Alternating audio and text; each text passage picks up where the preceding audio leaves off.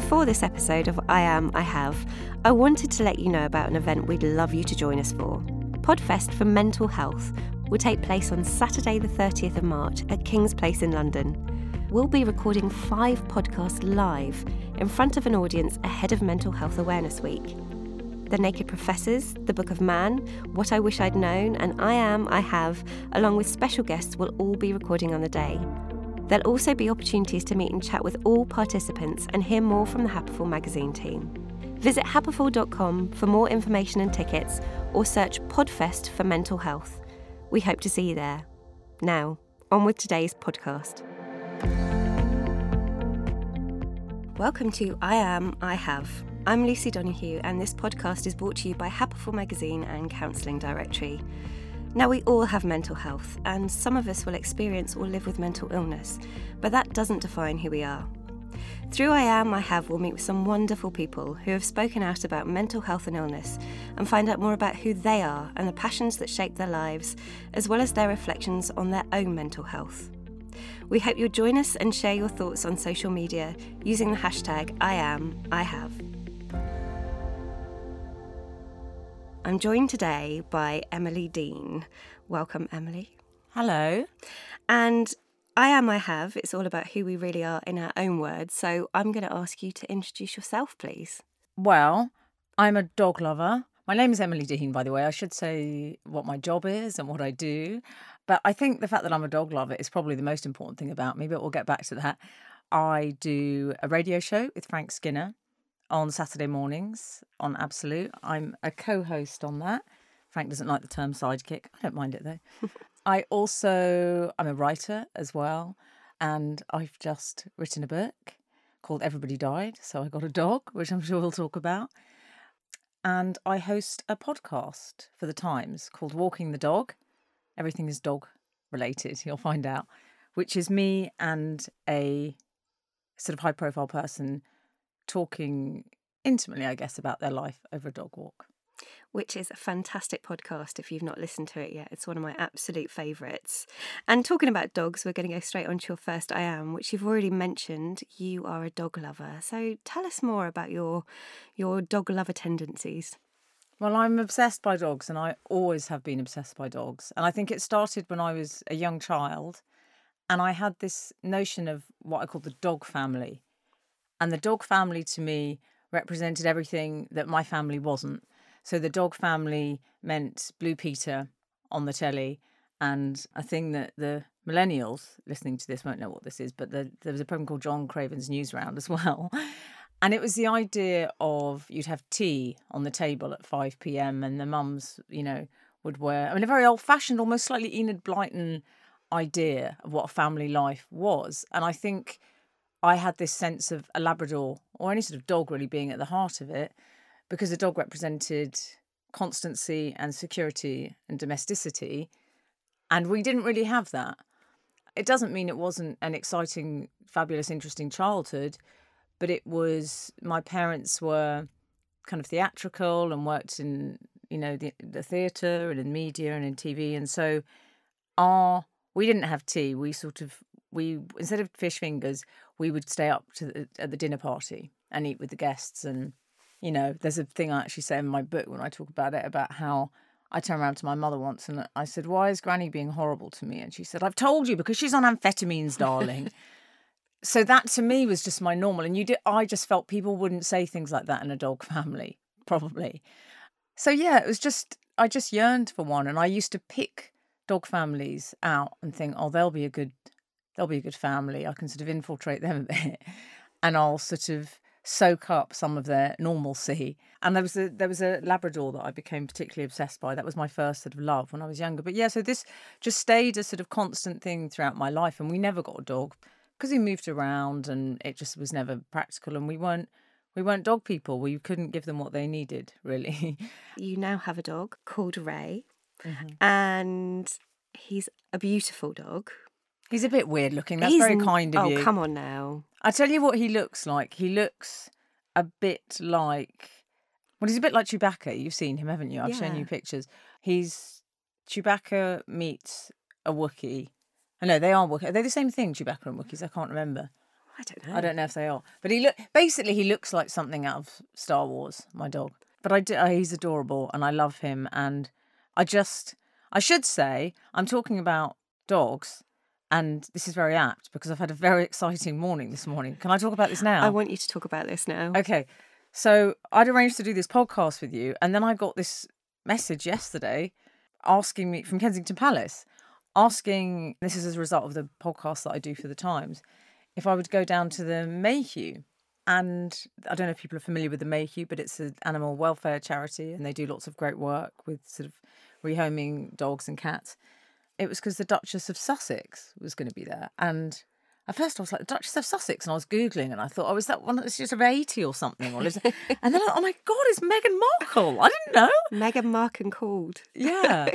So I went down this morning and it was incredible. So I spent the morning hanging out with Meghan, who was, hanging out. I got to meet her. I was so lucky and I just embarrassed myself. And you showed her a picture of Ray. I showed her a picture of Ray and she said, oh, come on, let's have a look. And she gestured to my phone and I got him out and I was desperately trying to find a picture of him where he didn't look weird.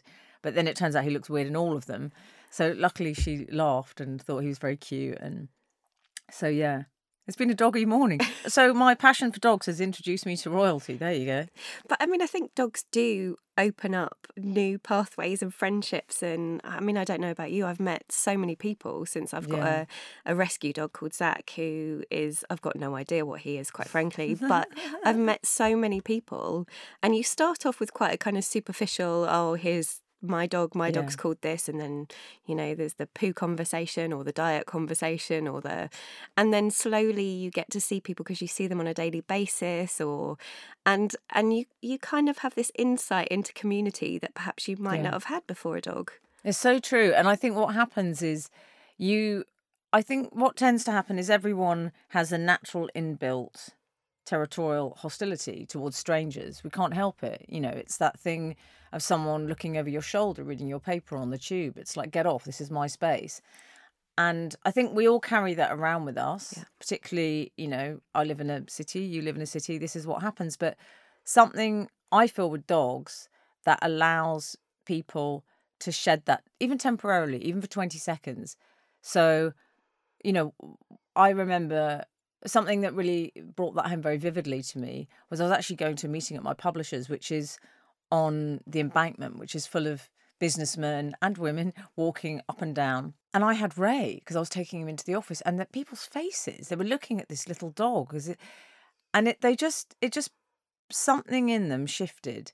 I could just see, it was like they sort of shed that hostility and they just felt human slightly again. Yeah. And they smiled, and that's been a real revelation to me, just that it's how dogs help you connect with other people. Yeah. And I love that. Absolutely. And watching people visibly soften. Yeah. And a conversation starter. And, dogs are they help you connect because, just the act of stroking a dog because it's all non-verbal as well. It's kind of non-threatening. So, yeah, I think dogs are quite amazing.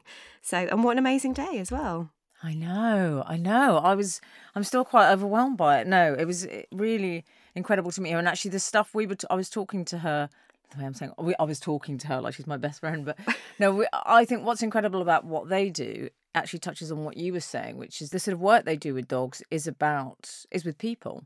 So they introduced the Duchess of Sussex to this guy who'd been homeless, and he was talking to her about his experiences with the dogs and how the dogs had really sort of, obviously in that situation, they're a real support, and there were some elderly people there who come in and it's dog therapy, essentially. Yeah, therapause, they call it. Yeah, therapause. You know more about it than me. You should have been meeting the Duchess. You would have known everything. I told Emily yesterday when we had a chat about this that I got my first dog as an adult from the Mayhew Animal Home, and his name was Pip. Sadly, he's no longer with us, but he was 9 when we got him.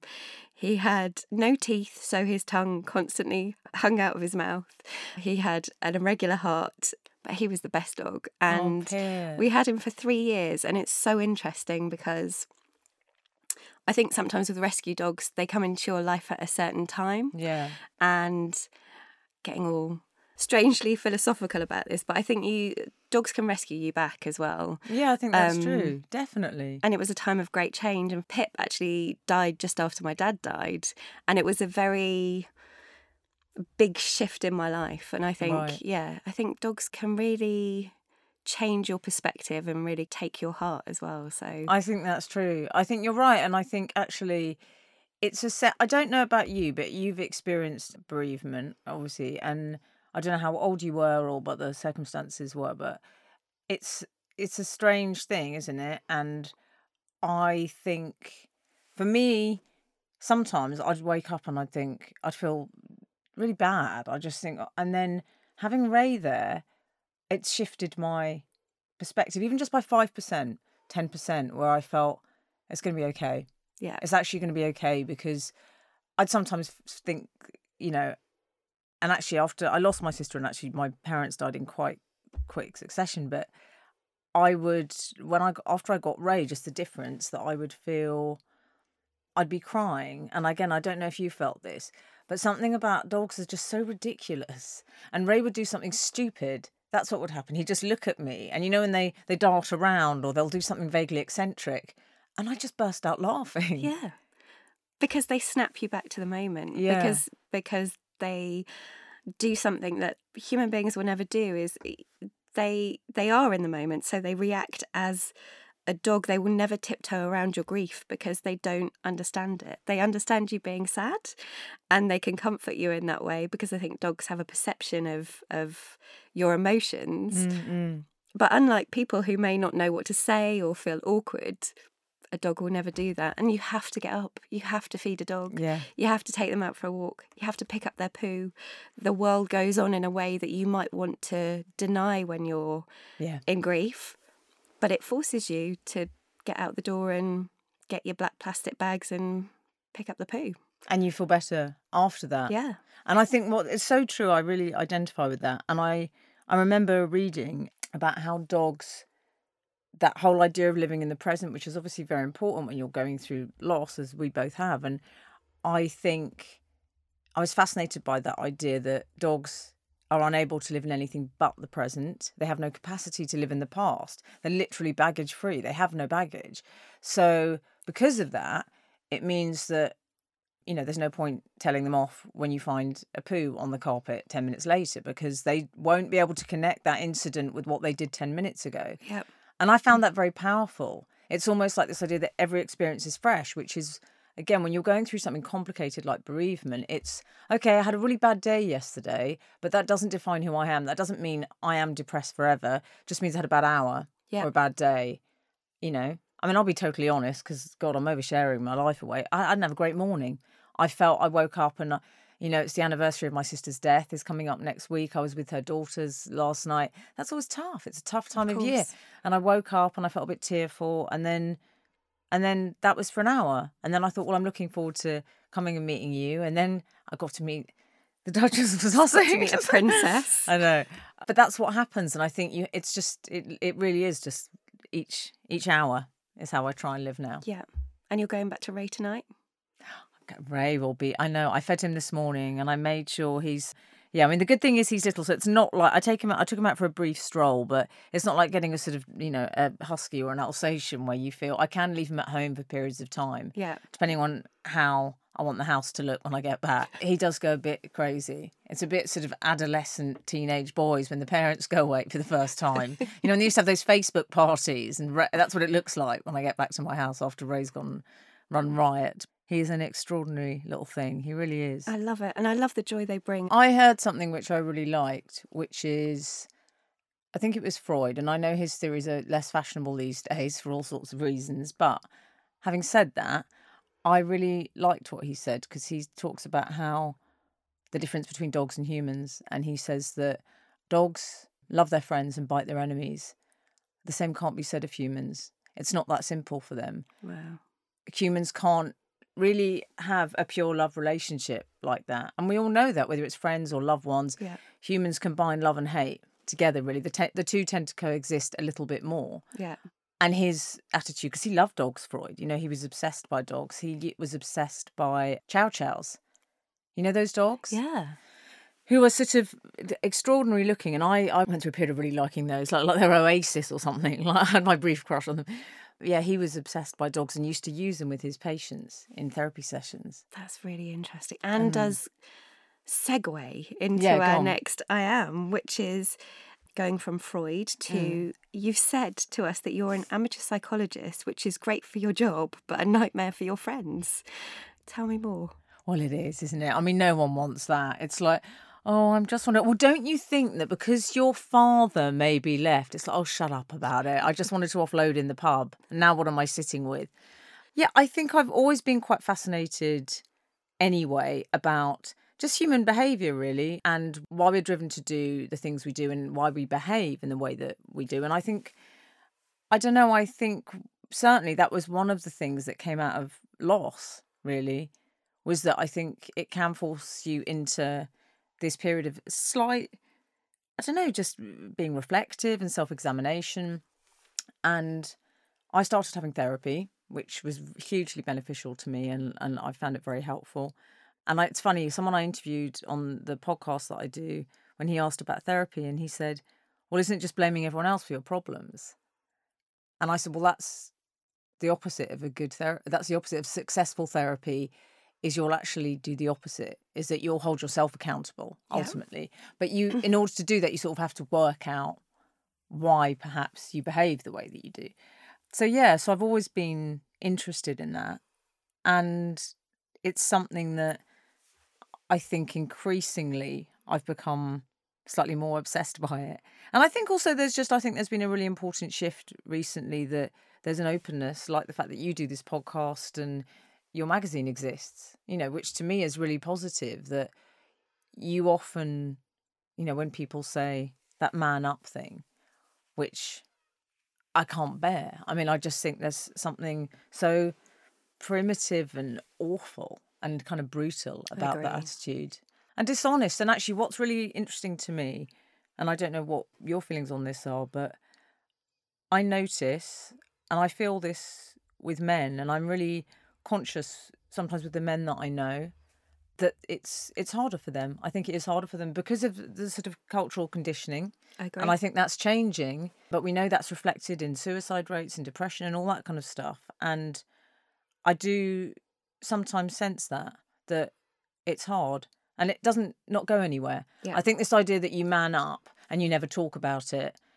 well, what do you think is going to happen to it? It has to go somewhere. It's it has to feelings. come out in some way. Yeah. It has to be expelled. And I agree with you. And I think there are lots of different initiatives to try and help with that.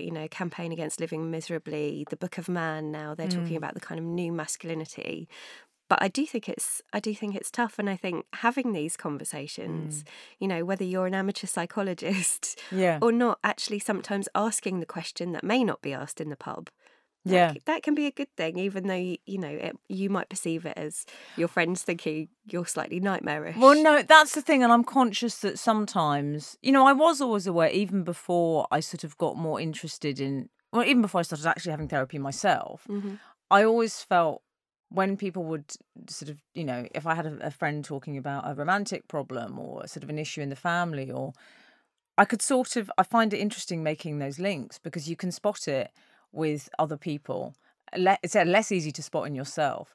I think with the amateur psychologist thing, I mean, I joke about that, being a nightmare. I think it can be helpful, and I hope I would always give good advice and listen. But you've just got to be careful. It's a balance, isn't it? Where you're not going around sort of diagnosing people. Analysing people. I've got to use the force wisely. I've got to. Use it. Protect your own energy field as well. It's very important.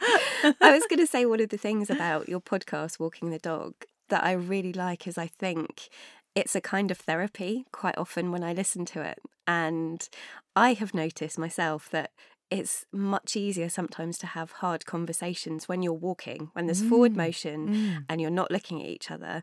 Put into that a dog that gives you an opportunity to occasionally break off, have a pause moment and say, oh, I think he's just going for a sniff.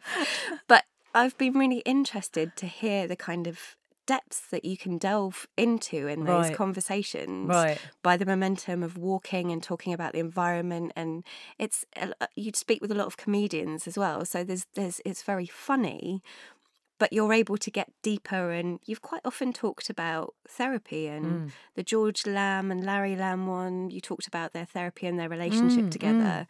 And it's interesting that those kind of ingredients make a recipe for really kind of letting go and divulging a lot more than you might think the conversation will yield. Yeah, I think you're right. And I think it's sort of interesting, the conceit of the walk, because you're absolutely right. You've got all those sort of distractions there almost. So I think it's like you're sort of extracting stuff by stealth. It's a bit misdirection. They're not conscious of what you're doing in a way. Yeah. But I personally, I think you're absolutely right. I think there's something about not having the eye contact helps, because I think as soon as you have eye contact with someone, there is that human sense of feeling.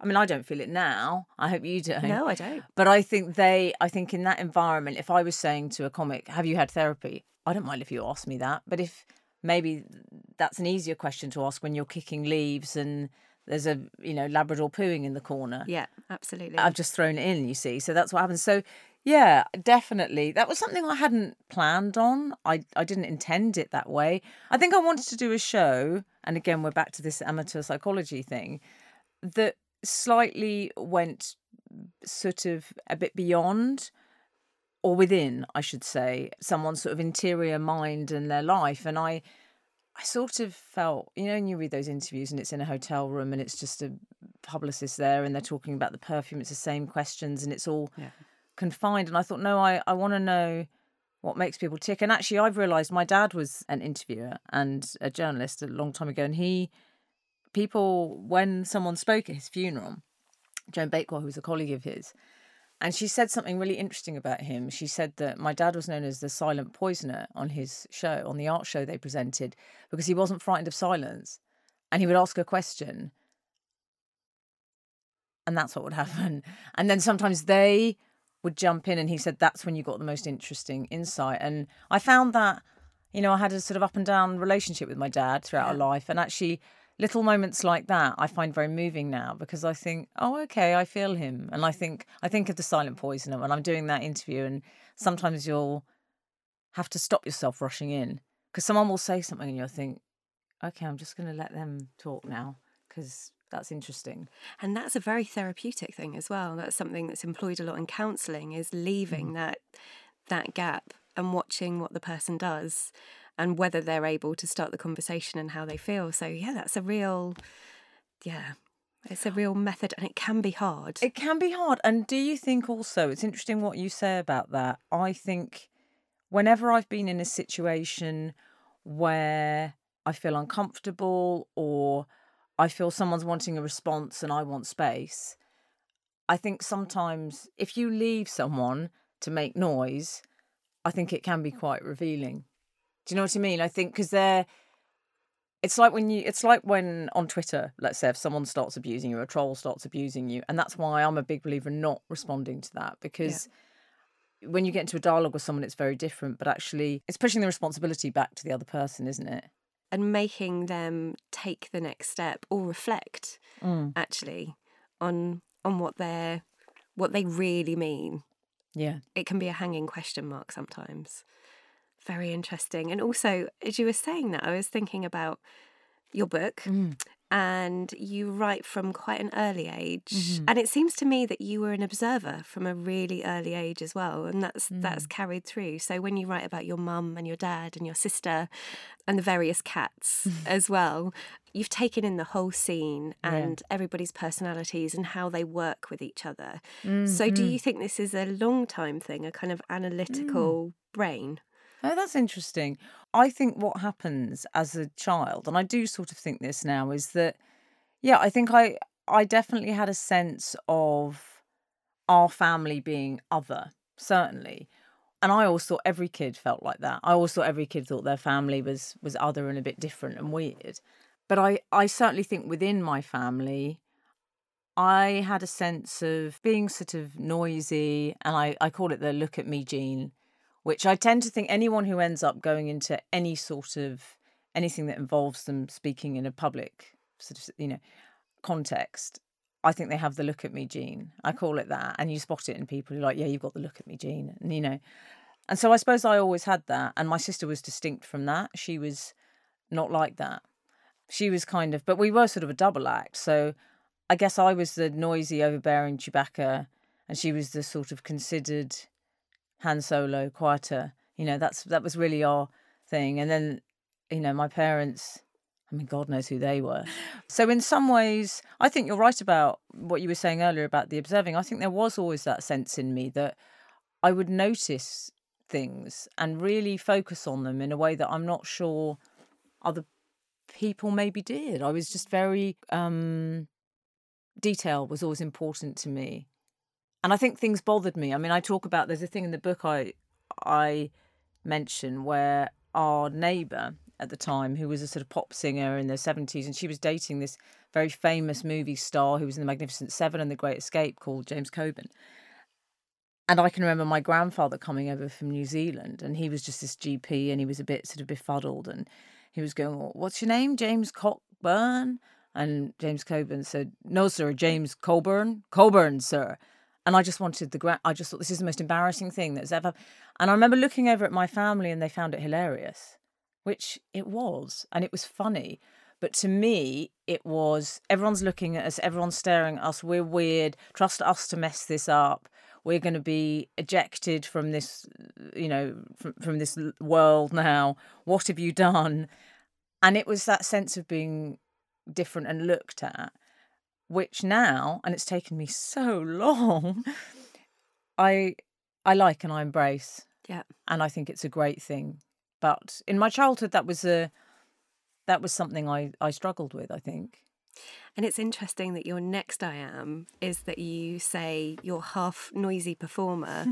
And so I am half noisy performer, I'm half introspective observer, because that really echoes your book and what you were saying then about feeling really keenly that kind of embarrassment and otherness. Yeah. Yes, I think that's true. Well, that is my other I am. And I think there is that side to me which is, and possibly we all have that.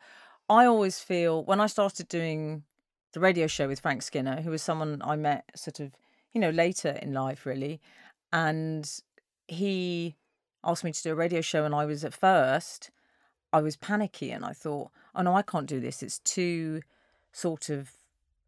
consciously acknowledging that I want to be the centre of attention, and I feel uncomfortable and embarrassed about that. Because what I want is to get attention, is to steal attention. Do you know what I mean? I want people to say, oh, she's interesting and funny, but I don't want anyone to know that I wanted that or I designed it. And it's a bit like, actually, that's no way to be. There's no shame in saying, look, I have extrovert tendencies and I enjoy it, and doing the radio show every Saturday stops me being an absolute nightmare the rest of the week. So I think it's a good thing, because I think it's like energy. You need to expel it. It's like exercise. So yeah, but there is another side to me, and again, I'm sure this is common to a lot of people, but where I need it's important to feel quiet and to have alone time sometimes, and that observer thing as well. Yeah. And it's hard. I certainly find when I walk into a room sometimes, there's an expectation that people think, oh, Emily's here. Okay. The volume's going up to 11 and warn the neighbours. But then actually what I feel is, oh no, I'm not in that mood tonight. I want to be. And I used to find people a lot of the time would say, are you okay? And I'd think, yeah, I'm just not on. Yeah. I'm just not on. I'm in a different frame of mind. But actually, I think that's changed. And actually, that's one of the things with the bereavement. I think people got so used to my moods changing. And also they'd feel bad, because if you say, I remember someone said to me once after my sister died and I was crying, and someone said, what's wrong? And I said, it will only ever be one thing for the rest of my life. If I cry, from now on, it will always be about this. Because I knew that whatever else it was, a boyfriend, or it always really came down to this. This was you get a pain source, don't you? And that's it. And nothing else could sort of come close to that. So, but I think people just got kind of a bit more familiar with my moods, I suppose, or you're more open about it, I guess. I think it's hard if you're put in that position where you're the person that carries the conversation continually. Yeah. And I can imagine with the bereavement that you've had, you know, you are the person who is still continuing that conversation. Yeah. So that's tough to have that on you, and you need to retreat. You were saying this morning was hard. You need that space as well. So I get completely what you're saying about having that outlet on a Saturday morning, but also needing to kind of gather yourself back up. And I think it's I like having written. I find the process of writing quite isolating. yeah, And especially with the book, when I was writing about, you know, that was tough. It was tough to revisit a lot of that stuff, and to do with my family's deaths. And it's that thing of when you're sort of in your head and you're just stuck in isolation, essentially, that's difficult. So this part of it is, to me, in some ways, I think mental health wise, I think it's nice to have a balance of both. And I know there are those writers that you have that disappear to country retreats, and I couldn't do that. I'd need to be able to go out and know I could speak to someone in the corner shop or someone, you know, I think that would be bad for my mental health personally. You need that release. I think so. So I think I need, what did I call myself again? Noisy show off, or you're a noisy half noisy performer. I know, show off, and my mum called me show off. I hate show off. Do you not like it? Well, that was the thing that would be said when I was younger if I was being naughty, stop showing off. And it was the thing that would stop you in your tracks if it was in front of friends. It was horrible. It's such a damning thing, although it is quite funny saying it to adults, because it's an incredibly, I mean, it's a very passive aggressive thing. I mean, it's passive aggressive, it's aggressive. It's, stop showing off. Oh, yeah. You can't come back from showing off. The only thing you can say is, I'm not showing off. And then it looks like you're being petulant. Yes. And then, but isn't that interesting? Because do you remember I was saying to you, I felt shame in admitting that I wanted to perform, I guess, or to put myself in a position where I was heard. Isn't it interesting that you found it shameful when someone called you a show-off? Yeah. So actually there is a sort of fundamental shame attached to that. What's shameful about being a show-off is the idea that you wanted it. Yeah. It's if someone had said to you, stop being so loud, but show-off implies you want attention. Yeah. And even though as human beings, that's ultimately what we all crave. Yeah. Attention, not necessarily what the Duchess of Sussex had this morning with all the photographers outside, but even those nice men I just met outside, you know, recording this podcast. You want your partner or your friend to say, you know, yeah, you're better than everyone else, or I've chosen you, or, you know. You want acknowledgement. Yeah. We all want acknowledgement. Yeah. But it's funny, the terminology, how it can make us shrink. Yeah. Again. And we've talked a bit about this already, but you've shared with us and also you've written in the book that you've lost a family but discovered that bereavement can be a powerful teacher. Can you reflect a little bit more on that for us? Yeah, I lost my sister, as I explained, and that was shocking. And that happened very suddenly. It was one of those, you know, I feel a bit fluey, and then 3.5 weeks, it really was. It was under 4 weeks she died. And this was your sister Rachel? Yeah, my sister Rachel. And it was just, the timing was so strange, and she had a daughter who was 10, but she just had a baby. So her daughter Alberta, it was a week after Alberta's first birthday.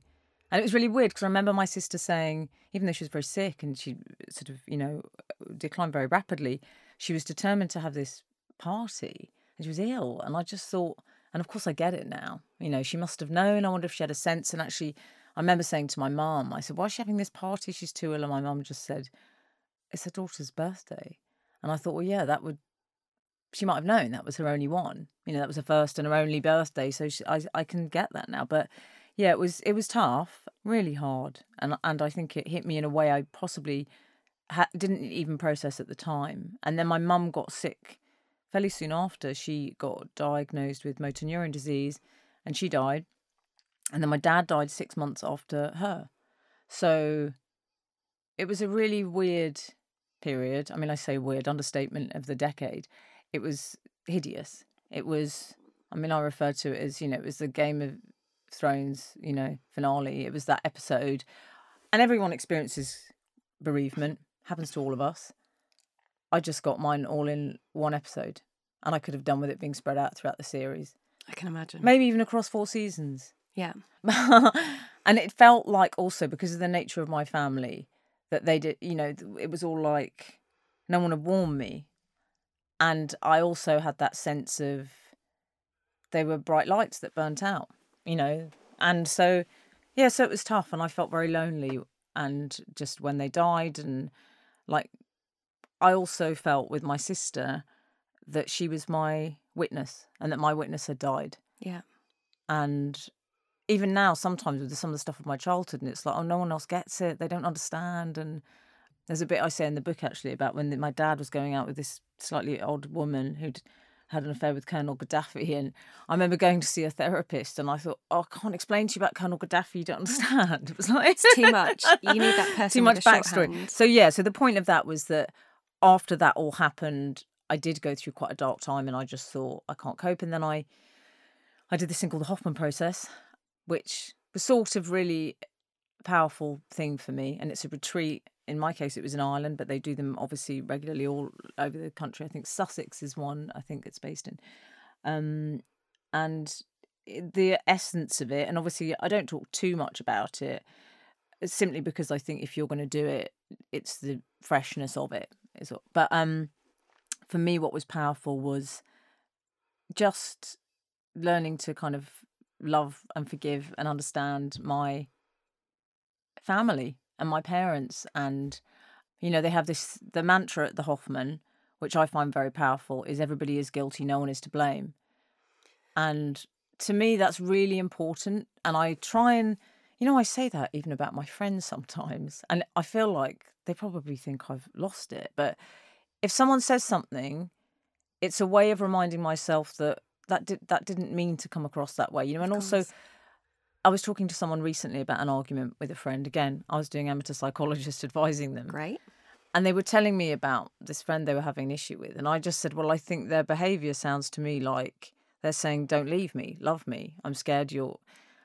And when you sort of realise that everyone ultimately comes from a place of vulnerability, even anger comes from vulnerability. It's being threatened, especially isn't it? Anger, yeah. Yeah, it's exactly. Masking, yeah. Most emotions do. So I think that is something... Listen, I don't get it right all the time. I get it wrong a lot of the time, and but it's there, and I can't unlearn it now. So I certainly felt that was something that without their deaths... I know this sounds really odd, but I think... And probably some people might listen to this and think, oh, that's a fat lot of good. But it took losing them to really... Well, my parents, certainly, but I think it took losing them to really love and appreciate them in the way that I do now. Yeah. And I feel them in me, and I see them in... Every day I think of them in little ways, and I think, actually, the legacy they gave me... Okay, they were a bit weird, and they didn't serve fish fingers and pay their bills on time, and they used, Final Demands as champagne coasters, and the Sex Pistols filmed in our bedroom, and they forgot to tell me, and I mean, there was this catalogue of weird incidents, and there were moments of insecurity and a lot of sort of, there's some difficult moments in my childhood, but I love what I feel their legacy is, which is just that sense of it's okay to be a little different, and I'm so grateful to them for that. That's wonderful. I'm going to end with one final question. If you could go back to teenage Emily and whisper something in her ear from today, what would you say to her? Don't buy that blue satin shirt with the Diamante collar. But other than that, because I know that's not really what you want. No, but I like it. No, that's one thing. I would genuinely say it was revolting. I would say, and it's so difficult with this kind of thing because you don't want to sound cliched and you think it sounds a bit Instagram quote with a cloud up there. But I think for me, it really does come down to it's your story, it's your life, it's your journey. It's not anyone else's. And if that differs from anyone else's, that's all right. It's about being authentic. So I would say be authentic and just write your own story. Thank you, Emily. My pleasure. I've really enjoyed it. It's been great. And tell her you got to meet a princess. I know. I'm really excited about that. Well, it's I can't believe it. Well, I sometimes go because my sister's. It's her anniversary soon, so I go to her grave and I talk to her. A bit weird, but I do. It's not weird. I know, but I might. And I take Ray. Yeah. I can't believe that she loved my dog. This is so exciting. She didn't love it, but she went, oh my God. Who wouldn't love Ray? Thank you so much. Thank I you, really Emily. enjoyed it. It's Thank been you. lovely. Thank you. Thank you for listening to I Am, I Have, brought to you by Counselling Directory and Happiful magazine. If you'd like to read more about mental health and wellbeing, head over to happiful.com and sign up to receive a free e-edition of the magazine every month. If you're looking for local counselling support, you can find over 15,000 counsellors at your fingertips at counselling-directory.org.uk. Finally, if you need to speak to someone immediately, the Samaritans are available 24 hours a day on 116 123. And you can also email joe@samaritans.org. Help is available. This podcast has been produced by Happiful. If you've enjoyed listening, please subscribe, rate, review, and share on social media. We hope you'll join us again soon.